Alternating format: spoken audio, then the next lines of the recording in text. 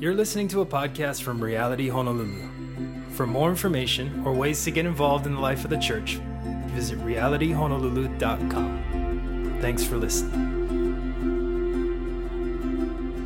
We don't have a reaction recorded in this gospel, so you don't necessarily need to look for that.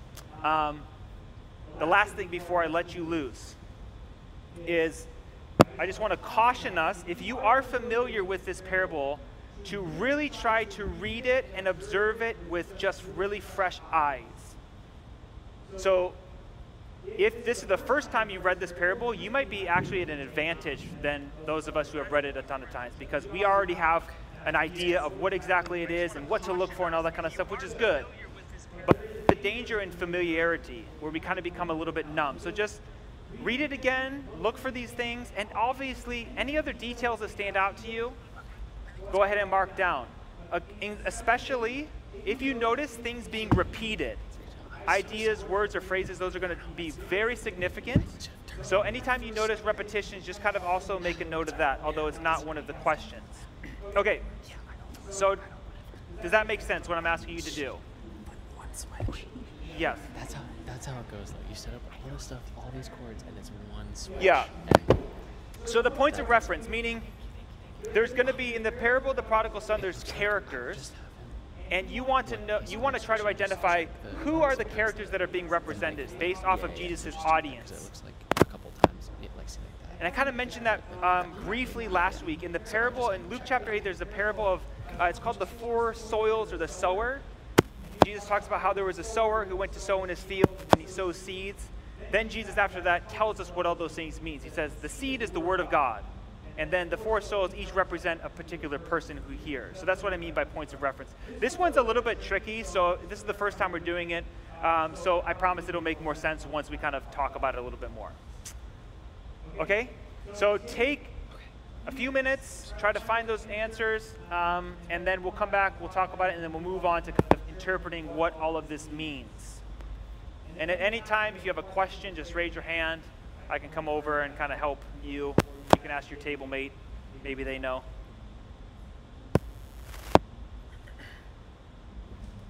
Okay. So sorry.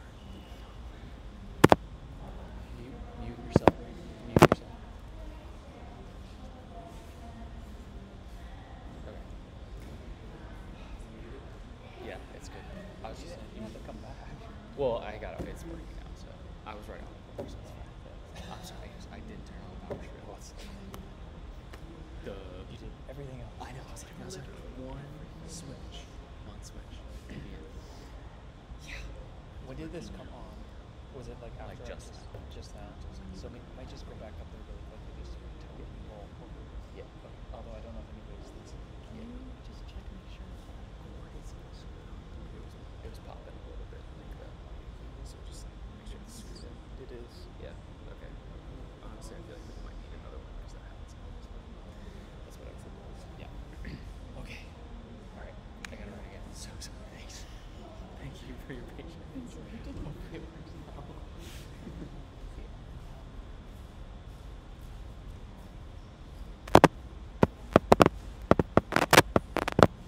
Kind of ignore what I'm about to say. This has to do with the live stream because Zach just ran back and turned it back on. So if you're watching this either now or later, all we're doing is going through chapter 15, looking at the parable of the prodigal son and trying to observe the details in the text that answer these questions.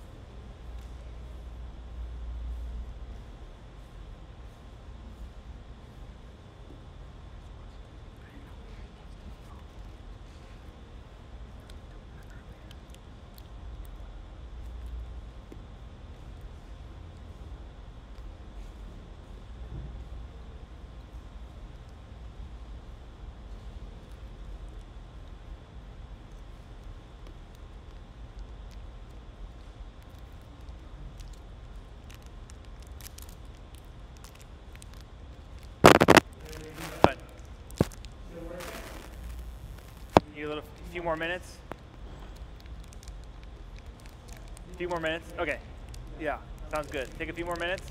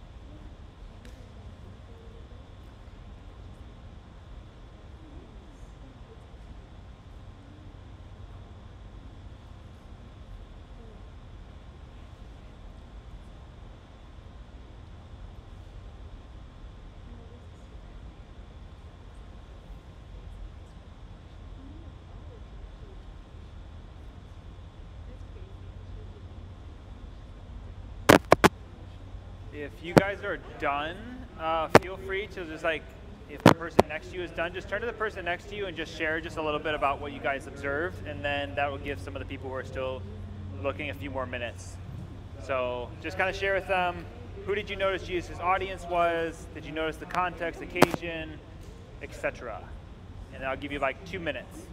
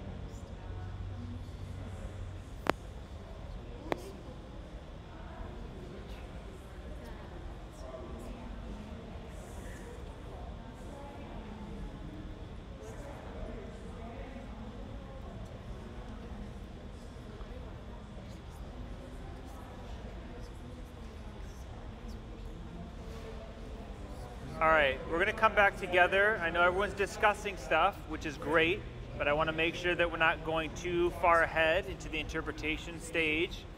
So let's come back together, and we're just going to walk through the answers to these questions really quickly before we move on, just to make sure we're all kind of on the same page. And sometimes you notice things that other people didn't notice, and sometimes people notice the things that you didn't notice, and that's okay. The more you do this, the better you get. The more practice you do, the more familiar you are with kind of what to look for and what's significant and things like that. So first question we asked was, who is Jesus' audience? Who would like to share? And if you can, anytime you answer a question, if you could just say like the verse, just so that everybody can immediately kind of follow along. If you don't, that's okay, but it's just kind of helpful. So who did you notice was Jesus' audience?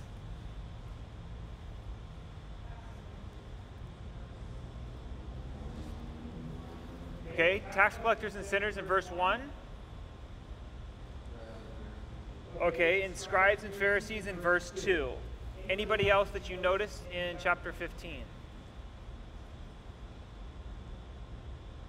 I think that's it. One thing I do want to point out is that in chapter 16, verse 1, is kind of interesting. It says, he also said to the disciples, and then he tells another parable.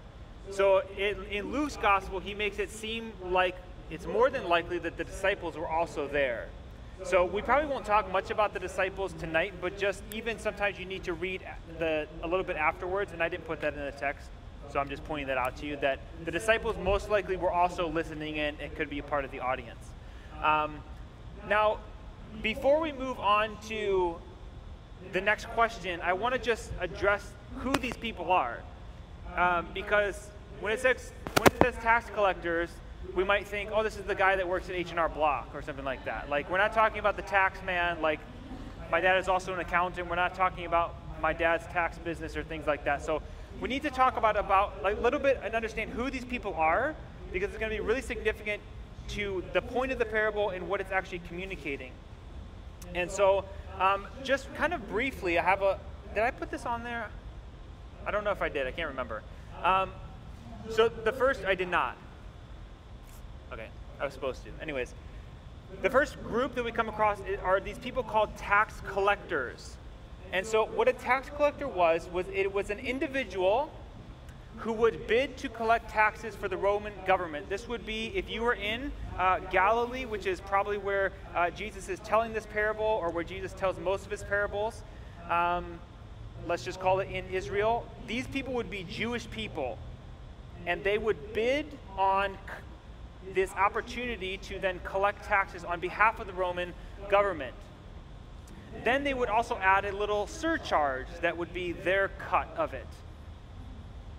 They would keep for themselves as profit. Now, tax collectors were very disliked because they were a constant reminder for the Jewish nation that they were not their own independent nation, but they were in subjugation to Rome, and that they were paying for the Roman Empire's expansions and all of their big, massive building projects. So Jewish tax collectors, they would overtax their fellow countrymen, and so they were especially despised by Jewish people. Jews viewed this practice as betrayal and equal to treason against God. And there's some rabbinic sources that constantly align Jewish tax collectors with robbers. So they viewed these people as robbers, as traitors of their own country, tax collectors. So just that information alone kind of brings to life, I think, the parable a little bit. We're talking about people that are despised by their fellow countrymen. These aren't necessarily people that you would view very highly of either. The next group that we come across is, the sinners, right? There's this general term, sinners. And I have a little note on, this last slide. I looked in the Message Bible, which is just a paraphrase and this is what the paraphrase says. And it says, by this time, a lot of men and women of questionable reputation. So that's what their interpretation of sinners were. So it's kind of a generic term, but these are people, men and women of questionable reputation. So these are not people that you would find in the church. Okay? So that's kind of who the sinners are. So tax collectors and sinners, happy face or sad face? Yeah, major sad face. Not very well liked during that time. And then we come to this group called the Pharisees. So the Pharisees were members of one of the most important and influential religious and political parties in Judaism. So these are our fellow Jewish people, and they were prominent fixtures in the synagogues. So the synagogues were, during that time period, a place where Jewish people could go and learn about the things of God. They would do political things there. They would settle civil cases there, and they were the easiest way to explain a Pharisee is a very religious person, and they might be like a modern day, like a really zealous pastor or something like that. These people knew the Bible, they knew God's word really well, and they were really dedicated to strict interpretation, specifically of the law of Moses, which is the first 5 books in the Bible: Genesis, Exodus, Leviticus, Numbers, and Deuteronomy.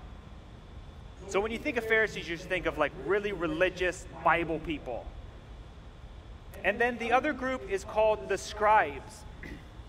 And so scribes were experts of the law, but not really. But they would be more happy face in that context than the tax collectors and sinners.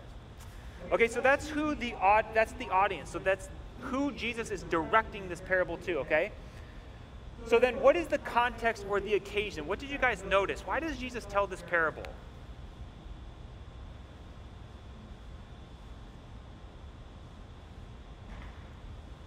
It's in verse 2. Sharon? Who is grumbling? And yes. That never grumbled? I'm sure there were. These particular ones are grumbling.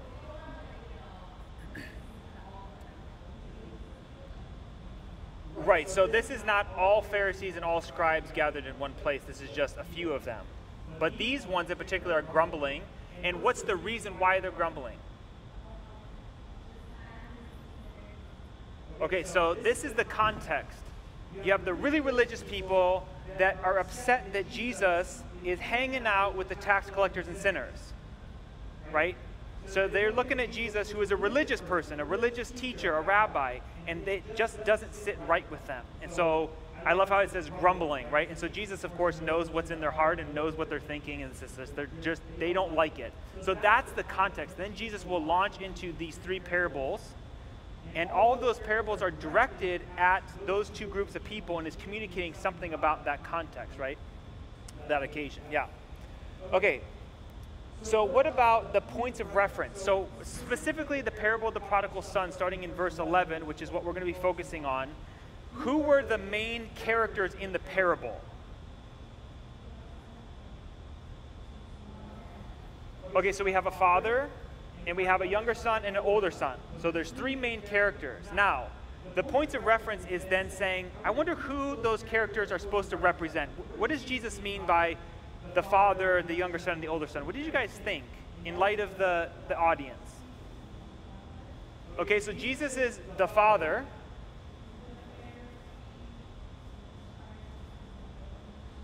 Okay, so the religious leaders, the Pharisees and scribes, are representing the older brother. And then the younger brother is representing the sinners and the tax collectors, yeah. So that part of observing parables is a little bit interpretive, but it's really important to understand, and I try to identify those as best as we can so then we can really understand. But yeah, that's really good. So the man or the father in the parable is Jesus. That's who it's representing. The younger son, the tax collectors and the sinners. The older son, the Pharisees and the scribes. Really good. So what about this? What about the unexpected turn? And you could have noticed maybe more than one, but there's really one main unexpected turn in light of the audience. What did you guys think?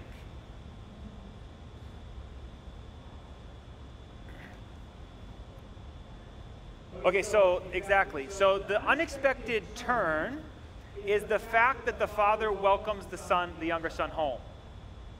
And he doesn't just welcome him home as a hired servant, but he welcomes him home in a really big way. Now for us, we might be like, but in that culture, in that climate, in light of the story, for the people listening, that would be the unexpected turn. That would be something that they would not expect the father to have done. So they have an expectation of what it would look like for a father to give some of his inheritance to his younger son, and then his younger son to squander it. They would never expect the father to do what he did in this parable. They would expect the father to maybe welcome the son home as a hired hand, but never to welcome him home in that way. So for the people listening, that's the unexpected turn. For us, we're like, well, I already expected that because I already knew the parable maybe. So one thing I did observe, I don't know if you guys noticed anything else in there. Did you notice maybe anything else that might have been a little bit unexpected? Yeah, Sharon?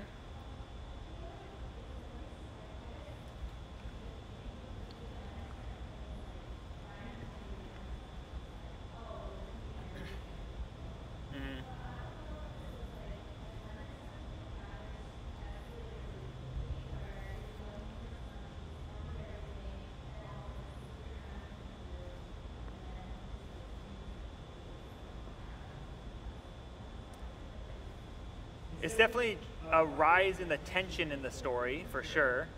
I like how you pointed out the famine. You guys remember, if you came to the Ruth class, what does a famine mean?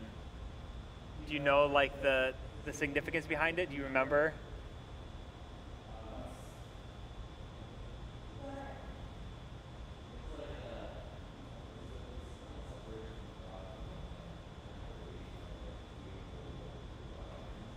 It was a sign that they weren't obeying the covenant. Now, he's in a different land, but I think it's still significant that it's talking about a famine because it's just portraying this son as he's really far away. And there's a famine in the land, which is really bad. And also, Uncle Les, you pointed out earlier in our conversation about the swine and the pigs. And so what's interesting is that he ends up with the pigs. And this story, of course, is the younger son is representing most likely somebody that's a Jewish person. And if you don't know, pigs were considered to be unclean. And so Jewish people were not supposed to associate themselves with a pig. We're not going to get into why that's the case. So it just is more details of the story of just how severe this actually was, right? So there's a famine. He's with the pigs. He can't even eat what the pigs are eating. It's a really bad situation. Yeah.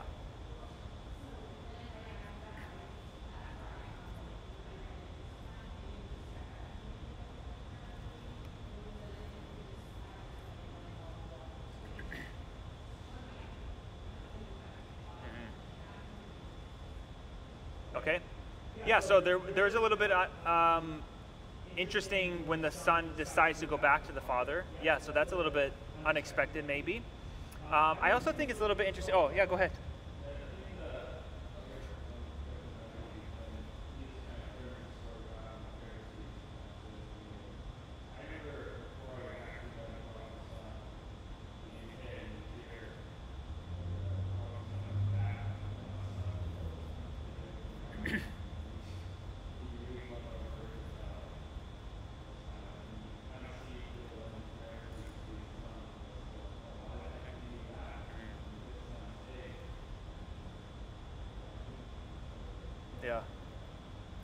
Yeah, it's really good, and that's kind of, I think the main unexpected turn that we'll focus on is the fact that the father welcomes the son home.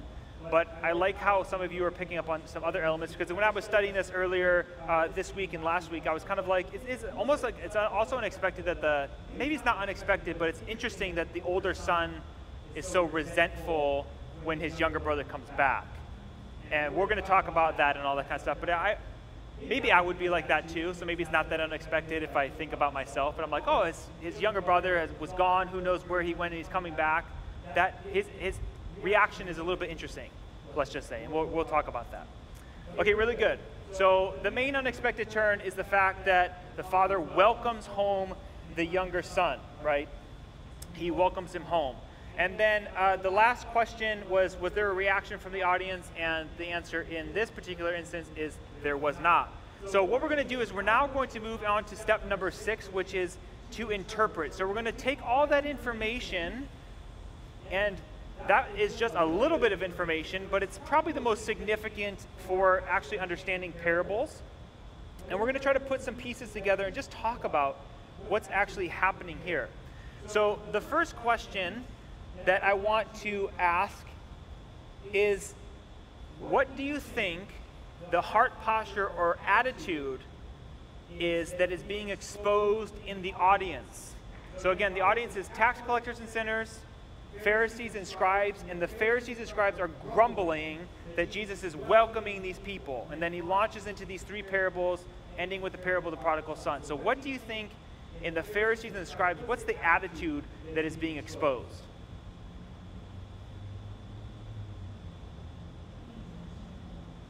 Okay, so being judgmental.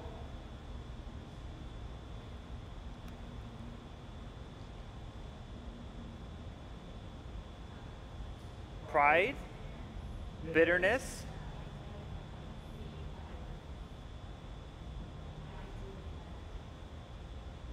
yeah. Okay, yeah.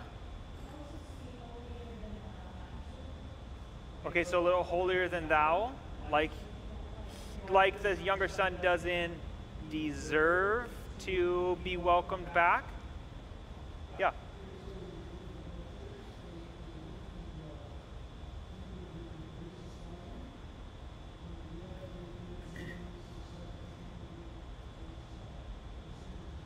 Yeah.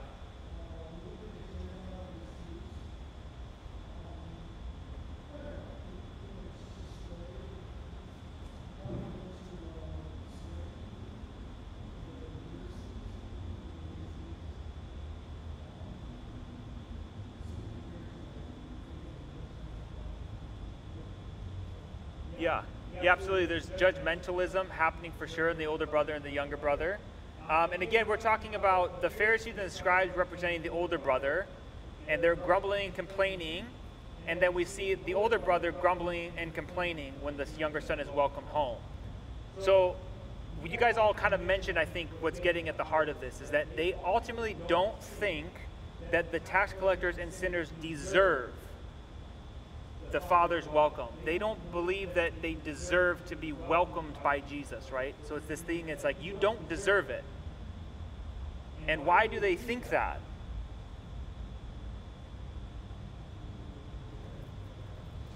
They think they're better than everybody else because what does the older brother say? I've done everything right, and I've never gotten a party, and this younger son of yours literally does everything wrong and he gets a party. Yeah, very legalistic. So that's ultimately the attitude that Jesus is addressing, right? Grumbling and complaining, and then he tells this parable that has to do with grumbling and complaining. So that's ultimately what Jesus is addressing. Jesus is addressing the heart motivation, the attitude of the religious people in light of Jesus welcoming these sinners and tax collectors. So this is what I mentioned. This next question is, what do you think the kingdom reality is that is being communicated? Because remember, I mentioned the parables have something to do with the kingdom of God. So Jesus here tells this parable, and in the parable, he's communicating something about the nature of God's kingdom that is going to fly in the face of a lot of the current cultural expectations or the current cultural norms about this kingdom. And so, again, it has to do with what we just talked about, but what do you think Jesus is communicating about this kingdom? What is the kingdom of God? What does it look like? Remember, I mentioned last week, we talk about kingdoms, we talk about who belongs in this kingdom. So what do you think Jesus is addressing here? What is the kingdom reality that Jesus is communicating? Yeah. Okay, so you're jumping to the parable of the wedding feast. Mm-hmm.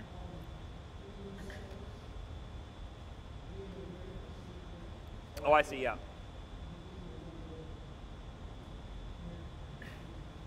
Yeah.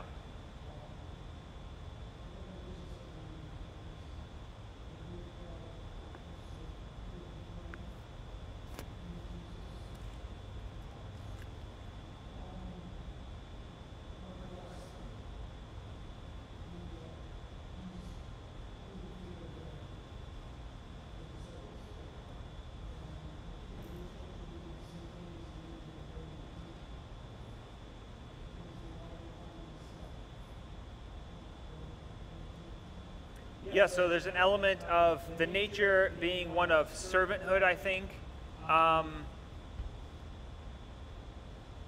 Again, this is communicating something to the religious people that have an expectation of who belongs. And so the reality is that it's not just the religious people who belong, but ultimately the invitation is also extended to who? The tax collectors and the sinners. So for the religious Jewish people, their expectation of God's kingdom was that the kingdom of God is regulated. What word am I looking for?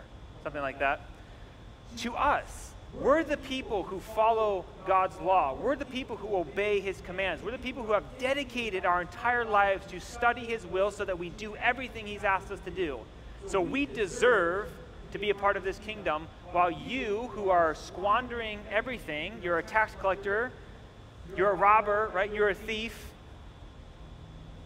sinners, whoever those people are, right? You don't deserve to be a part of this kingdom.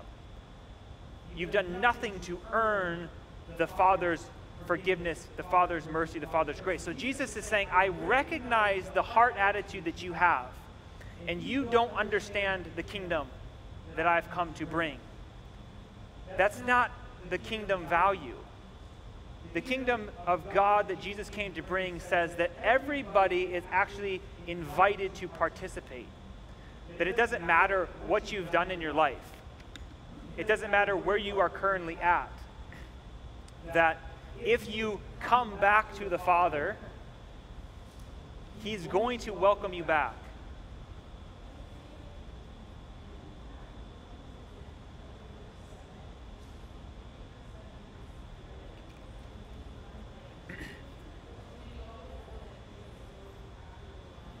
Yep.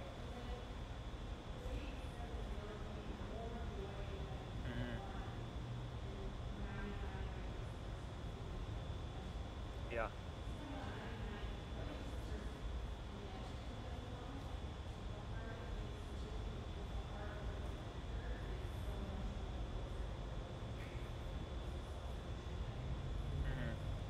Yeah. I like how you pointed out back to the other two parables, because there's a common theme throughout all three.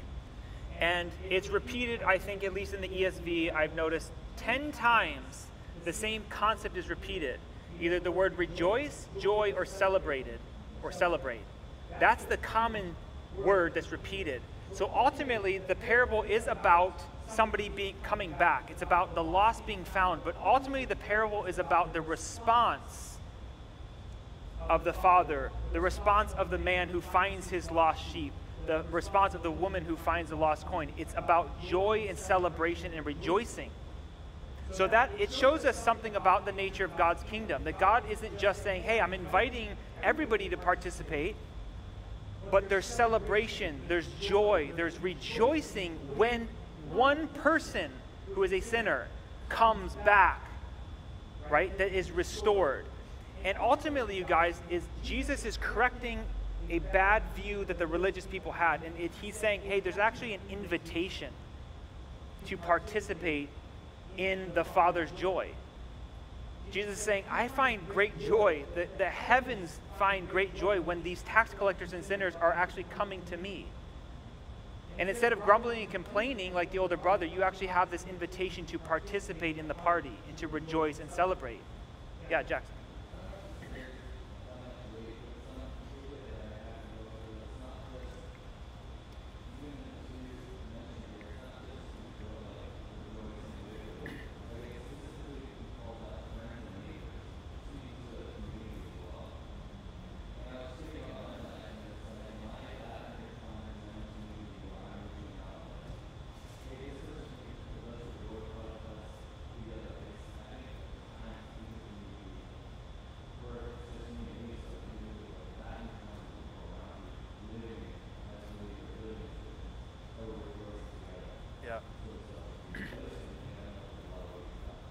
Yeah, I like how you pointed out the communal aspect. Yeah, it's not individualistic, although in our Western world, that's our value. That's not the values of the ancient world necessarily. It's very communal.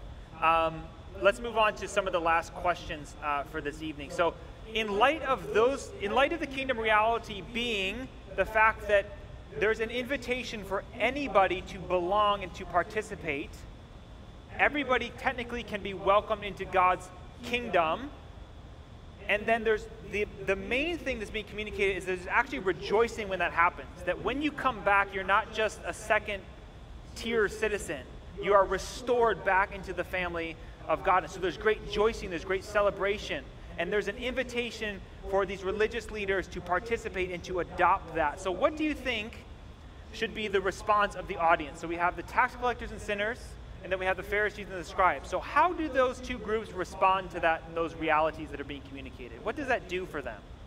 What should change in their mindset? Yeah.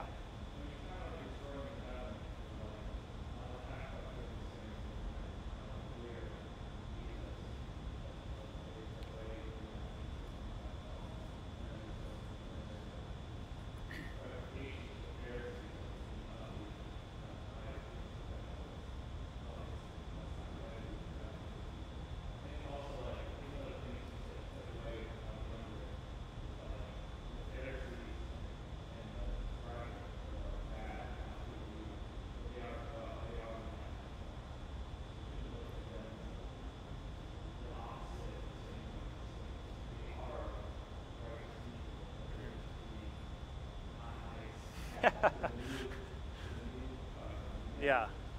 Yeah, like what you said there, you said a lot of really good stuff. So the beginning, what you said is that there's two different people groups or peoples that are represented, right? There's the sinners and the tax collectors. And how should they respond, right? You have to imagine these people that have been not able to participate with the religious people and the things that they think God's kingdom is about. And here they're listening to Jesus and they're learning about this kingdom. And now they're discovering, I have the opportunity to participate. That Jesus is extending this invitation to me. And that's good news for that person, right? That's good news for the sinner and the tax collector. That all you have to do is come home. That's the invitation. Come home. There's a repentance, right? Repenting is literally just changing direction. So the younger son is going that way. He repents by coming back. So for the sinners and the tax collector, there's good news there because you can be restored back to the Father. So there's an invitation to participate and belong. And then for the religious leaders, it's a total reframing of their expectation of God's kingdom. And they need to see people the way that Jesus sees them, right? That's the whole point of the older brother. You don't understand the significance of the younger brother coming home. Like you're missing out. And so they need to adopt Jesus' perspective and not just adopt his perspective, but also join in the party, right? Like join in the celebration. The older son's not just supposed to be like, okay, God, Dad, I get like maybe why you're doing that, but I'm not joining in. No, join in the party, rejoice, gather, like you were saying, Jackson, like it's a community thing. Like understanding that should cause people to rejoice.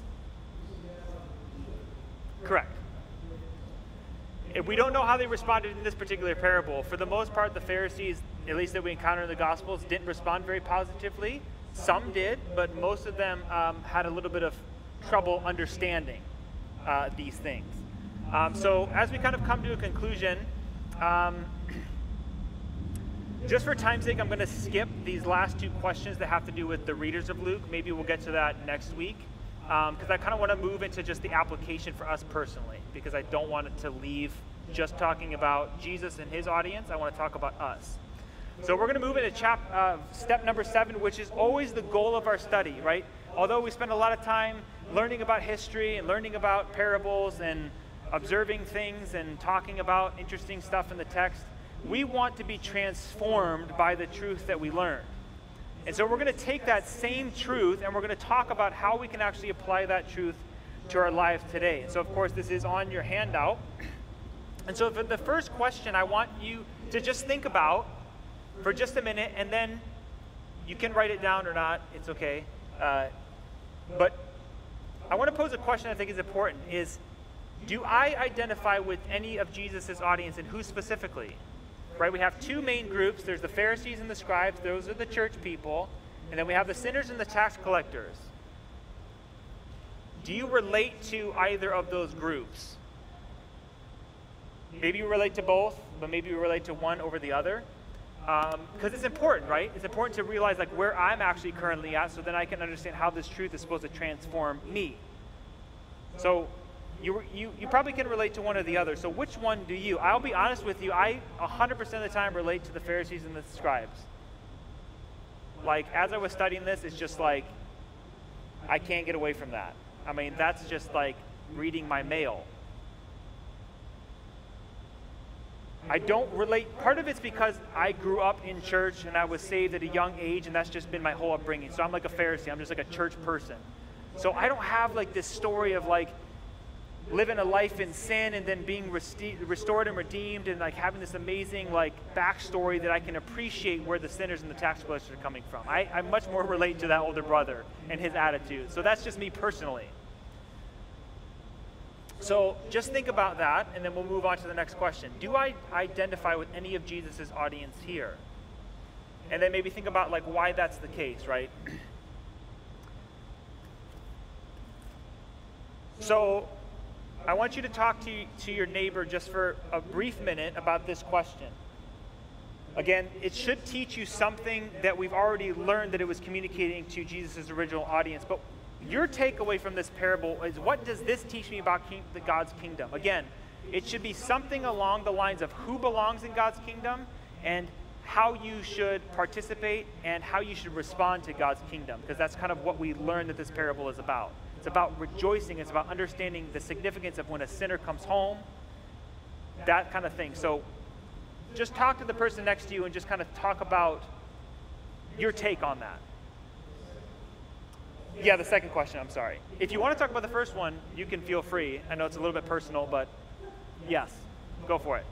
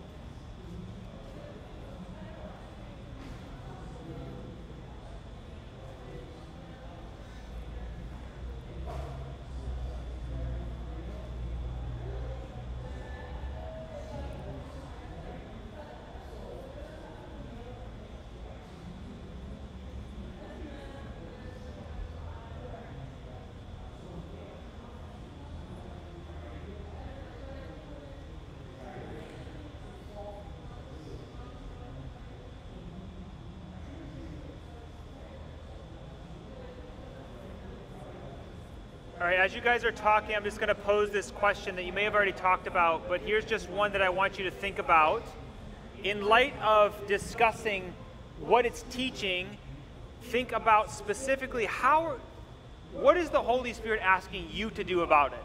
And this hopefully will be something that you carry with you for the rest of the week until we come back next week. But you need to pray and ask the Holy Spirit to bring conviction to your life, to challenge you in your life and say, okay, if this parable is communicating the nature of the kingdom of God, that the kingdom of God is a kingdom that celebrates and welcomes the sinners, number one, is that how I view sinners?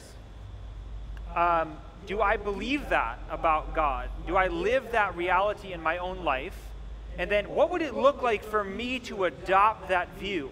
If I truly was a follower of Jesus who believed that with all my heart and who tried my very hardest to live in a way that celebrated and was joyful when a sinner came to this church or when a sinner came to repentance. And I know, of course, nobody would say, well, I'm kind of bummed about that. But are you actually living a life of celebration and joy? Like that, we're talking about parties here. We're not talking about some sort of like standing ovation. We're not talking about that. That's so lame. We're talking about like this massive party that God is saying, this is how I view these people. Do I actually view people that way? And what would it look like? How would your life be different if you viewed people that are lost like God does? Do you value the lost people like God does? I know I definitely do not. I'll be honest with you, I do not. And so when I'm reading this parable, it's like, I know the parable of the prodigal son, whatever. But then I'm like, okay, now here's where we're at. I'm confronted with this truth. Now I need to think about, if I really adopted this, how would my life change? So what I want to challenge you guys with is this week is to just sit on that truth. And whether it's just one time when you think about it on your way to work or on your way home or when you wake up, just ask the Holy Spirit and say, Holy Spirit, like, how can I live this truth out? And what would that actually look like? Think about this. One practical way. Okay, so sometimes it's like we're thinking, this is a belief system that I need to adopt, but how is this going to directly affect my behavior this week? And the more specific you can be, the more likely you will be to actually apply it. And so it's not enough for us to just hear good stuff, but we actually have to learn how to actually apply this practically in our lives. And so this is where the parable really becomes challenging. It's because it's easy to learn the truth, but it's a lot harder to actually live it out. Because you guys, I was so challenged this week because I'm like, I find myself being that bitter older brother that I think I deserve when the other person doesn't deserve. And that's kind of where I've sat for just a long time, and I don't quite know why. But that's just kind of my default. And so this parable teaches me that Jesus he's not just okay with people coming to know him, but he loves that. Like that's what he came to do. He came to leave the 99 behind, like you said, and to seek out that one. And does my life look like that, or am I just hanging out with the 99? Am I just okay with the 99 and the religious stuff because that's what I think I need to do? Coming to church, coming to Bible study, going to home fellowship or Ohana groups or whatever you call it. Or am I actually like, no, I value that and I know it's important, but I want to be somebody that's like Jesus that goes after the one. And what would that actually look like in my life? I promise you, if you think about it, you have one. You have a one in your life. There's somebody in your life, whether it's here on island or maybe it's if you came from the mainland back home or wherever you come from, you have a one that's lost. And what would it look like to really pursue that person this week? To go after that person and to love them and to desire to welcome them as Jesus does. And so, yeah, so for me just this week I was really struck by just what the Father does in welcoming the Son home. And I really, really, really would love to have that same attitude. And it'd be so awesome. And how would my life look differently? What would my life look like if I actually pursued the one instead of sitting around with the 99? And I think you mentioned the song. I think I heard you talking about, like, we sing about that all the time, and it sounds awesome. Like, Jesus, you know, you left the 99 for the one, and I was that one, but now I'm just the 99. So let's get on mission, right? Let's think about the kingdom of God and think about how we are to participate and to help be one of those vehicles that Jesus is going to use to bring the lost home to the Father, right? Because that's ultimately what Jesus desires. And so we're going to end there, just because time-wise. Thank you, everybody, for participating. Keep those sheets. Think about it, dwell on it, pray about it. Ask the Holy Spirit to really speak to you. We talked about a lot of really good stuff. We need the Holy Spirit to challenge us, and I think that it would just be, I just think it would be awesome, for us as a community I know most of us come to Reality. We may not all find this our home church, but for us as Reality Honolulu, to be known as a church that is after the one. That we won't become a community that is so self-focused and self-centered, although it's good, right? It's good for us to come together and to make sure we're all good, but to be really known as, in this community, as a church that's out there, that's seeking the one. And I think so far, we're doing a really good job of it. So I'm excited for what Jesus has in store for us. So thank you all for coming and participating. Hopefully we can see you next week, and we're going to be doing another parable. I don't know which one yet, but it's going to be fun. So I'm just going to close this in prayer. Yeah, Father, we just thank you for the gift of your word, Lord, and this amazing story, this amazing parable that communicates so much about your heart for the lost, Lord, and your desire to see people come to know you. Lord, and ultimately that's why you came. You came to seek out the one, to leave the 99. And God, it's not just out of pity, but really it's a matter of joy and celebration, God. And I just pray that people the way you do, God, that we would see sinners, we would see those that are not currently inside the community of God's people the way you do. God, and that when we encounter people that come to know you, God, that we would participate in the celebration. God, that we would make a big deal about when people come to know you and participate in your kingdom. God, help us to be people that model this reality in our lives. God, would you speak to us? Would you challenge us? God, would you help us through the power of your Spirit to actually live out this truth in our lives this week? And we just praise you and thank you, God, for speaking to us, for moving, God, for allowing us to gather, for us to be able to hear from you, hear from one another, to encourage one another, and to spur one another on towards your kingdom here in Honolulu as it is in heaven. So we just, pray all these things in your name, Jesus. Amen.